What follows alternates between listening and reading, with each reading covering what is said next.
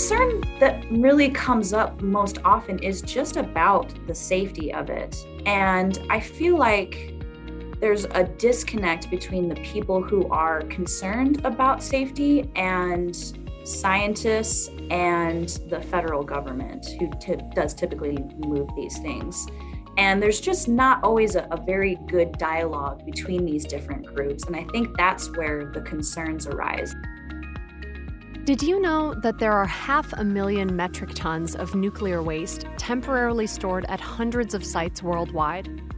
In the US alone, 1 in 3 people live within 50 miles of a storage site. No country has yet successfully disposed of commercial spent nuclear fuel, but it's not for lack of a solution. So what's the delay? The answers are complex and controversial. In this series, we explore the nuclear waste issue with people representing various pieces of this complicated puzzle. We hope this podcast will give you a clearer picture of nuclear waste, the whole story.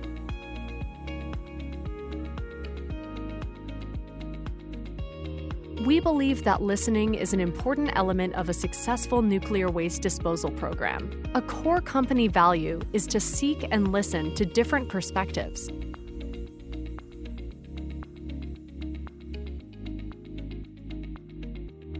Opinions expressed by the interviewers and their subjects are not necessarily representative of the company.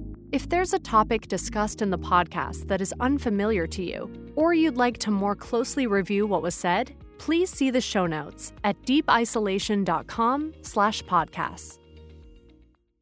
Hello, I'm Carrie Hulak, Deep Isolation's Communication Manager.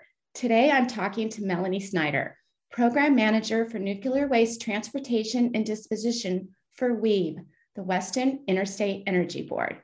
The board's Radioactive Waste Committee works with the U.S. Department of Energy, the Nuclear Regulatory Commission, and others to develop a safe and publicly acceptable system for transporting spent nuclear fuel and high-level radioactive waste under Section 180C of the Nuclear Waste Policy Act. Welcome, Melanie. Thank you so much for joining us today. Hi, Carrie. It's a pleasure to be here. So let's start out with a very basic question, because I'm guessing that most people don't know how nuclear waste is transported.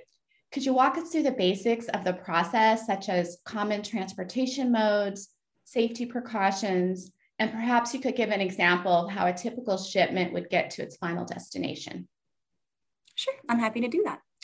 So when you're thinking about transporting anything, you want to start with some really basic considerations. So what are the physical characteristics of what it is you're going to be transporting?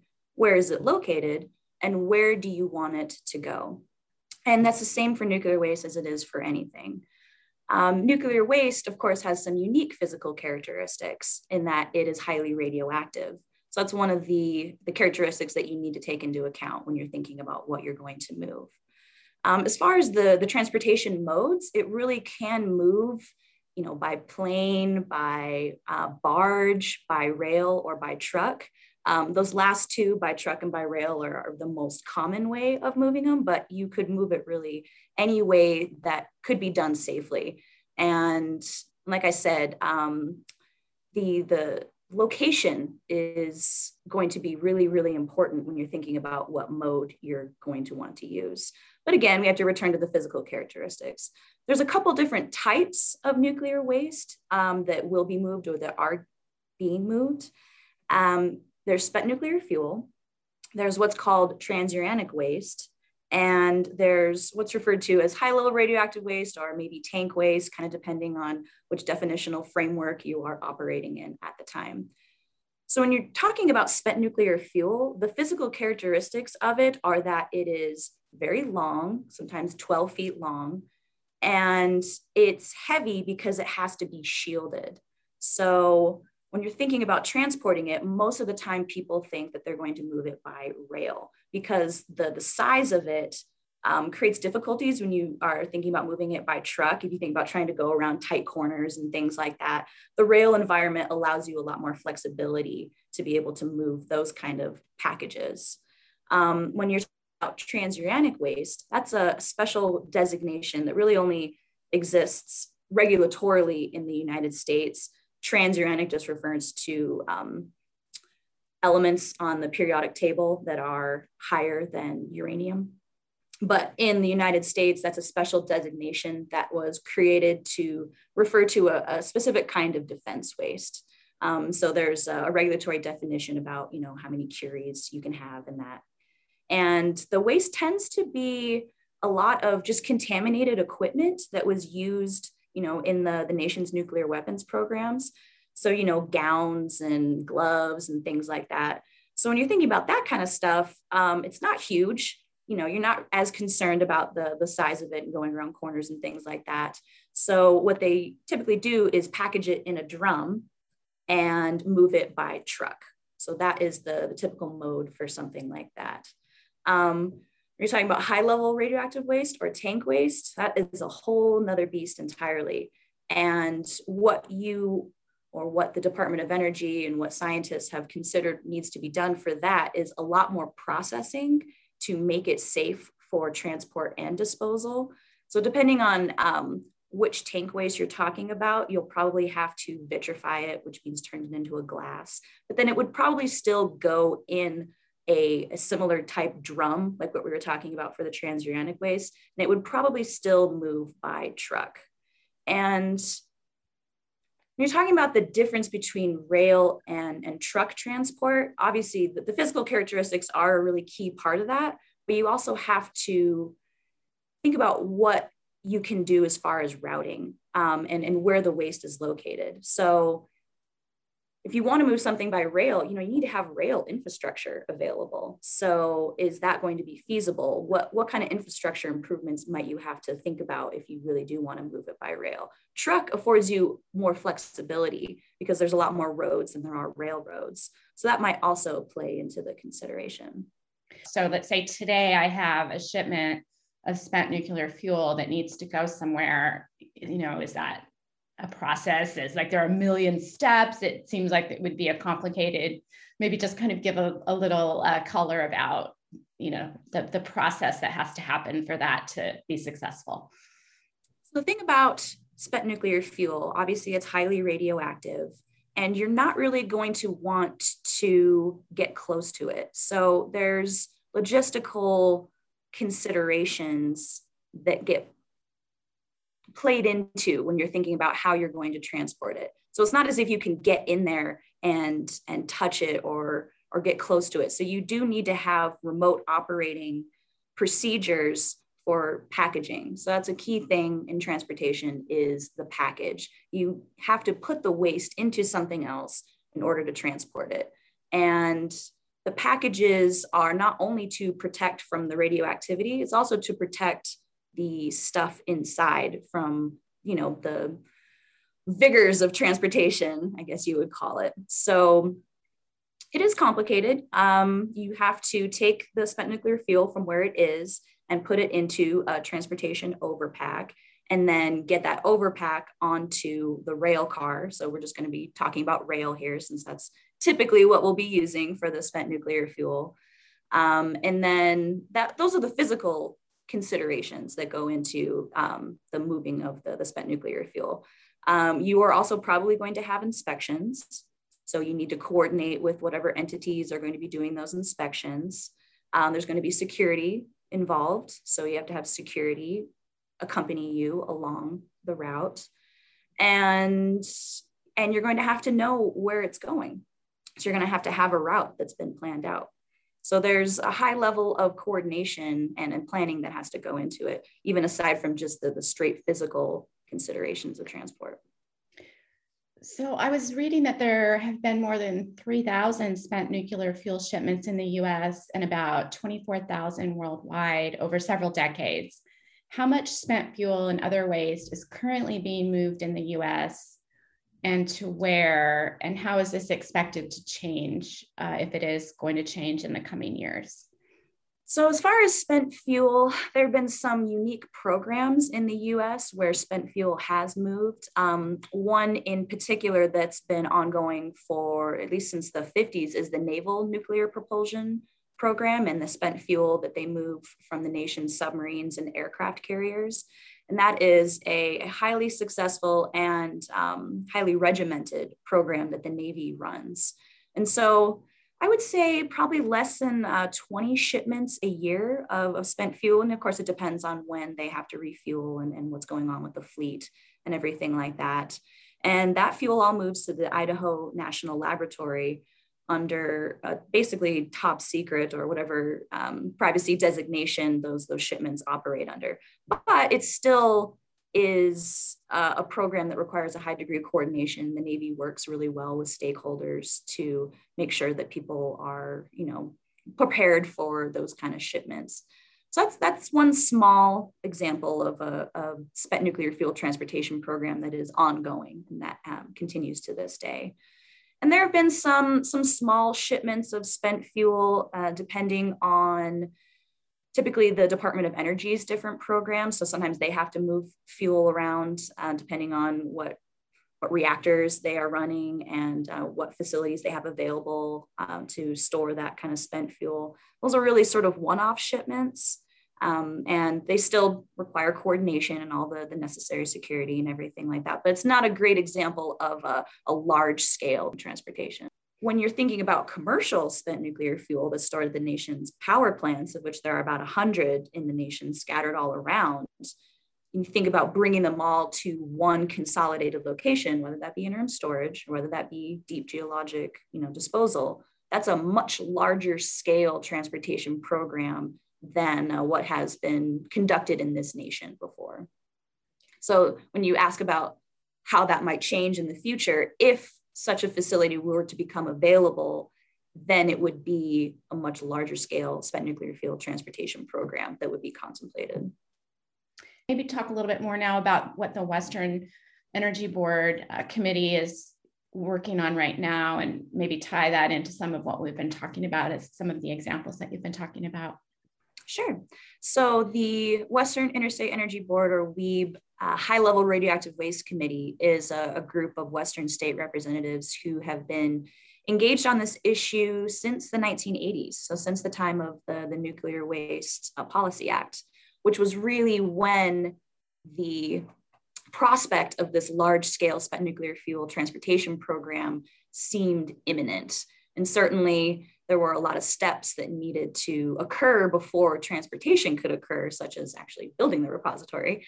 But when the state saw that this could occur at some point in the future, they saw a need to come together to engage with the Department of Energy and with other entities on this large-scale transportation program. So the High-Level Radioactive Waste Committee has been engaged since the 1980s on this. And, it's taken various forms as the program has shifted. When the program was much more active, they were directly engaging with DOE as far as offering comments on different plans and things like that. And that's still something that we do to this day. It's just at a reduced scale since the program really isn't moving right now. So we still stay engaged with DOE. We've developed some policy papers to kind of consolidate our historical views about, the best way to conduct this transportation. So so we're talking about Yucca Mountain, right? So now that is uncertain, are you planning? Is it interim storage that you moving to interim storage, or, where are you seeing, is it kind of all on hold right now? Are you seeing transportation anywhere? Are you planning for transportation anywhere? The interim storage situation is an interesting one. So, for so long, the states and the tribes were really engaged with the Department of Energy. And it's always been this expectation the federal government is going to move it. And those were all the relationships, and that was where all the focus was. And the interim storage prospect kind of challenges those established ideas and those established relationships, because they are looking at moving it without the federal government's participation, which really does change the environment a little bit. And there's still expectations that the states have, that the Western states have, for being involved in the transportation planning, but there's not the same environment where the private entities feel like they have a responsibility to engage with the Western states. So, the High Level Radioactive Waste Committee has invited some of the representatives from the companies that are looking to open these interim storage facilities to our meetings. There's some relationship building there and some information sharing, but as far as the connections and the historical engagement, it's really not there. So certainly it's still very important to the Western states. I mean, it's still the same transportation, and it's still the same stakeholders, it's still the same people who would be affected. So our interest has not diminished at all, but the environment is a lot different and the expectations are different. And it's sometimes challenging to handle that kind of pivot, especially when you get the impression from the private entities that they may not be as interested as engaging, that they will meet the regulatory requirements, and that is the metes and bounds of what they feel like they need to do as far as the transportation planning is concerned. Right. That kind of raises one of my questions. There has never been a radiological release due to an accident, but the transportation of the materials, understandably, a very sensitive topic for many people. So what are some concerns you hear from the public, and how does your organization work with communities that are on transportation routes to make sure everyone feels prepared and trained and safe? The concern that really comes up most often is just about the safety of it. And I feel like there's a disconnect between the people who are concerned about safety and scientists and the federal government, who does typically move these things. And there's just not always a very good dialogue between these different groups. And I think that's where the concerns arise. And certainly, radioactivity is this unique thing that you can't see. And even if scientists feel it's very well understood, and I think it is pretty well understood at this point, and it behaves in pretty predictable ways, it still is frightening to think about these materials moving through your communities when you don't have a good sense of, when you don't trust the scientists, and when you don't trust the federal government. And there's a legacy of national security interests covering up or keeping secret a lot of the details of the nuclear weapons programs and things like that. There's things like Rocky Flats that have bred distrust. So certainly between the public and the federal government, when you're talking about issues surrounding nuclear power, there's a lack of trust there that merely understanding how radiation works is not going to breach. There needs to be relationship building. And I think the federal government has gotten a lot better at it over the years. They still sometimes operate under the auspices of national security. And, sometimes that's justified and you need to do that. But it certainly doesn't build trust. And then when you're thinking about people's relationship with science, there's a different kind of disconnect there, where scientists can sometimes be dismissive of the concerns of people that they don't think are as well informed as they are. So the message that the industry tends to share is that we can do it safely, we have done it safely, shut up. And that's not effective. It's just not effective. And I've said this before, and I'll say it again. People's fears are justified. Nuclear things can be destructive. And so we just have to continue to engage with people and continue to keep those open dialogues open and be as open and transparent as possible to help allay those fears. As far as how we work with stakeholders, we work with state representatives who are often in their public health agencies or in transportation. And these are the people who are connected to their constituents. Something that we often hear in our transportation meetings is that the most trusted public official is the fire chief. And if you have talked with the fire chief, he knows where the shipments are coming from, he knows how safe they are, he knows his people are trained, he can relay that information to everyone in his community and they're much less likely to be afraid of what's going on because they feel like someone they trusts these shipments. And so our engagement really hopefully trickles down all the way to that level.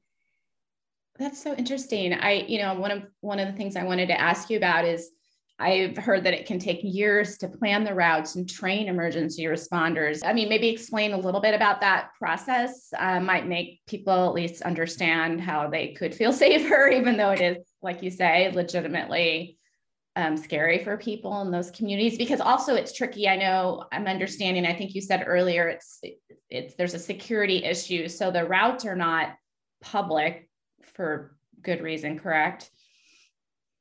It depends on what routes you're talking about. And so it is considered security sensitive information when you're moving spent nuclear fuel. The funny thing about that is there's not that many routes that are available when you are looking at the rail environment. So it's sort of an open secret in some ways, but yes, there are designated individuals who are privy to that route information, and not everyone gets to know. As far as preparing people along the routes, there is a lot that goes into that. There are radiological trainings. So, teaching people along the routes how to detect radiation and how to deal with it, which requires equipment. And if you want to be training someone effectively, you should probably be using the same equipment. So there needs to be coordination as far as what equipment you're using. There's often training exercises that takes people through the motions of what this response would look like, so they feel like they're prepared to do this. And there's turnover. So you have to keep doing these things over and over again. You can't just, check the box that says they're prepared because you went out there 2 years ago and showed, a subset of the responders how to use this equipment and how to respond to a radiological emergency. People move and things change. So you have to consistently keep up with the program. And that's something that I hear from my state representatives quite a bit, is the difficulties of keeping people trained because of the turnover and the scheduling and all the pieces that go into that. So not only do you have to keep it up, but you have to look all along the route to make sure that you are prepared everywhere. And that's going to be easier in some areas than others. I mean, there's challenges when you are moving through population centers, but when you are moving through population centers, you're much more likely to have people be trained for other reasons. When you are in the more rural areas, further out west, quite frankly, where populations are spread out, you're going to be more challenged to be working with smaller departments and things like that who probably don't have access to the same equipment and haven't had the same kinds of opportunities for trainings. Well, I was thinking about asking the question about the waste isolation pilot plant in New Mexico, which is more rural. And I imagine that's in your 11-state territory. Is that correct? It is indeed. Yeah. So maybe explain some of the issues that have come up for that plant. For those who don't know, it's a mined repository that takes certain types of defense waste. That transuranic waste that I was talking about earlier, that's where that goes. Yes. Yeah. And those issues that I was just discussing, I was honestly drawing on the WIPP example, because WEEB actually just assumed management of the WIPP Transportation Technical Advisory Group. So I have been much more engaged in working with that group. And it really has opened my eyes to some of these strategic and operational difficulties. And it just requires that you stay on top of things. But certainly, like I said, the keeping people trained along the routes is a constant challenge for the states. Finding funding for supporting those activities, and it's not just the emergency responders that need to be trained. Medical personnel at hospitals also need to be trained so that there's a continuity of care if there is an incident, where people can, receive care at the site and then be transported to a hospital and still receive the requisite care. And, radiological issues are unique. So all the staff needs to be apprised of the unique characteristics of that and trained on the equipment as well. So there's the high degree of coordination and planning that needs to go into all of this. And certainly the WIPP example is a wonderful example of just how much needs to go into this planning. And now you work with I mentioned a couple of times, you've worked with a lot of different states in the US. Do you ever have challenges getting them to agree? And what have you learned about working with such a diverse group of stakeholders? I actually feel very fortunate that the state representatives that I work with tend to agree about what the requisite pieces of a successful transportation program are. And a lot of times, their experience with the WIP transportation program will lead them to the same kind of conclusions for a spent nuclear fuel transportation program. So the WIP transportation program really was supposed to be, I mean, obviously its own entity, but also a model for how a spent nuclear fuel transportation program would operate. So a lot of the state representatives that I work with, because they are so closely involved in the WIP transportation program, really just take those precepts and put it into our policy papers and our policy considerations for spent nuclear fuel. And a benefit of working with state representatives and people who are sort of a step below elected officials is that they don't usually have to bring the political aspects into it. That will change depending on what it is we're talking about, but it's also advantageous to only focus on transportation. If we decided that we wanted to try and get involved in the siting space of where a repository would be, that would be a much more complex issue that would probably lead to disagreements between the states because they have different ideas about what they would like to get out of their state. And sometimes they are targeted for disposal or storage. So that creates some conflicts there. That makes sense. What about just the funding piece of how all this is pulled together? Does federal funding impact the work that you're doing? Any concerns about that, or how does that process work? It absolutely does.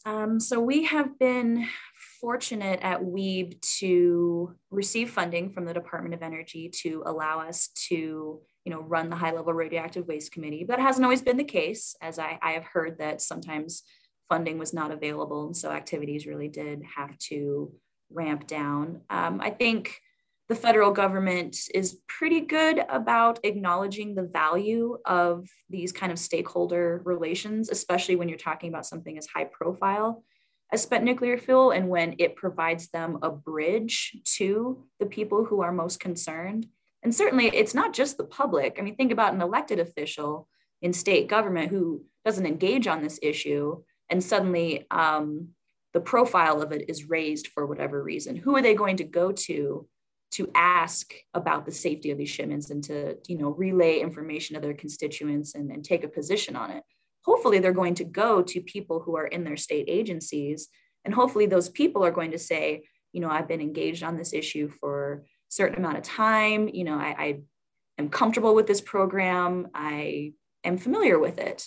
So there's value on both sides as far as engaging with the public and engaging with elected officials for the Department of Energy and the federal government to maintain these stakeholder relationships is kind of what they refer to them as.